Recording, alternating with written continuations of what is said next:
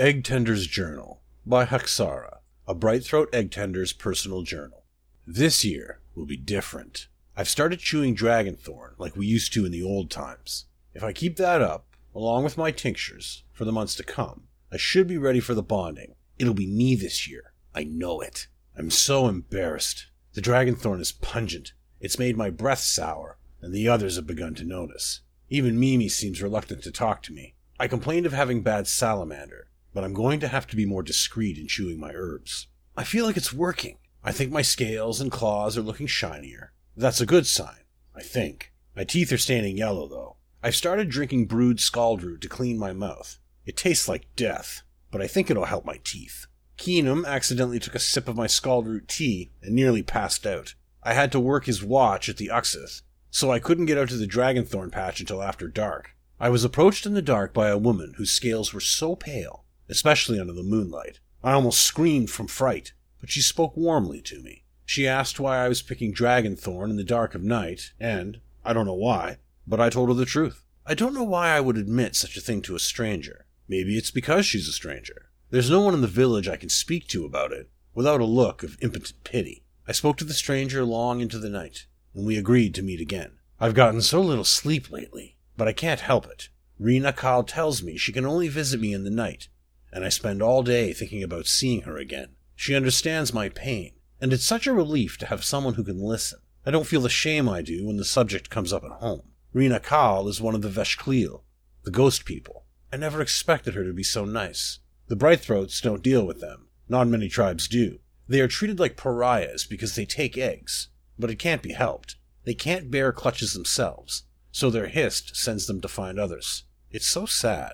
I talked to Rena Kahl about the bonding. I suggested that maybe the Brightthroats could make an arrangement with the ghost people for bonding rights, so they wouldn't have to steal eggs anymore. She thanked me, but it was just out of politeness. I could see it in her eyes that she held little hope of our tribes becoming allies. She said our bond was a unique one, and it will have to be enough. I didn't press the matter. I didn't want to become for her what my tribe has become for me. I won't pity her. It's a sad day. It's always a sad day when we learn which eggs will return to the Hist. Why does the Hist choose some eggs over others?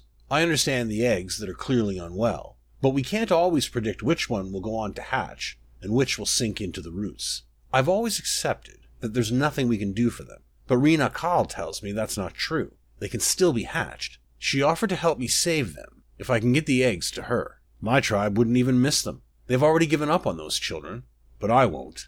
I'll care for them. They'll be our children. I was supposed to work with Keenum again tonight, but I spiked his drink with scaldroot extract. I should be able to slip away with a few eggs throughout the night. It's terrifying to think about, but those eggs need me. I won't give up because I'm scared. I did it. My skin was dry as dead bark when the morning watch came to relieve me. I told them that a few of the eggs returned to the Hist in the night, and they just nodded and accepted it. I got a lump in my throat at how little the news bothered them. It took me hours to fall asleep. I thought that the tree minder would come and accuse me, but as I woke for my next watch, everything was perfectly normal. Does the Hist know what I've done?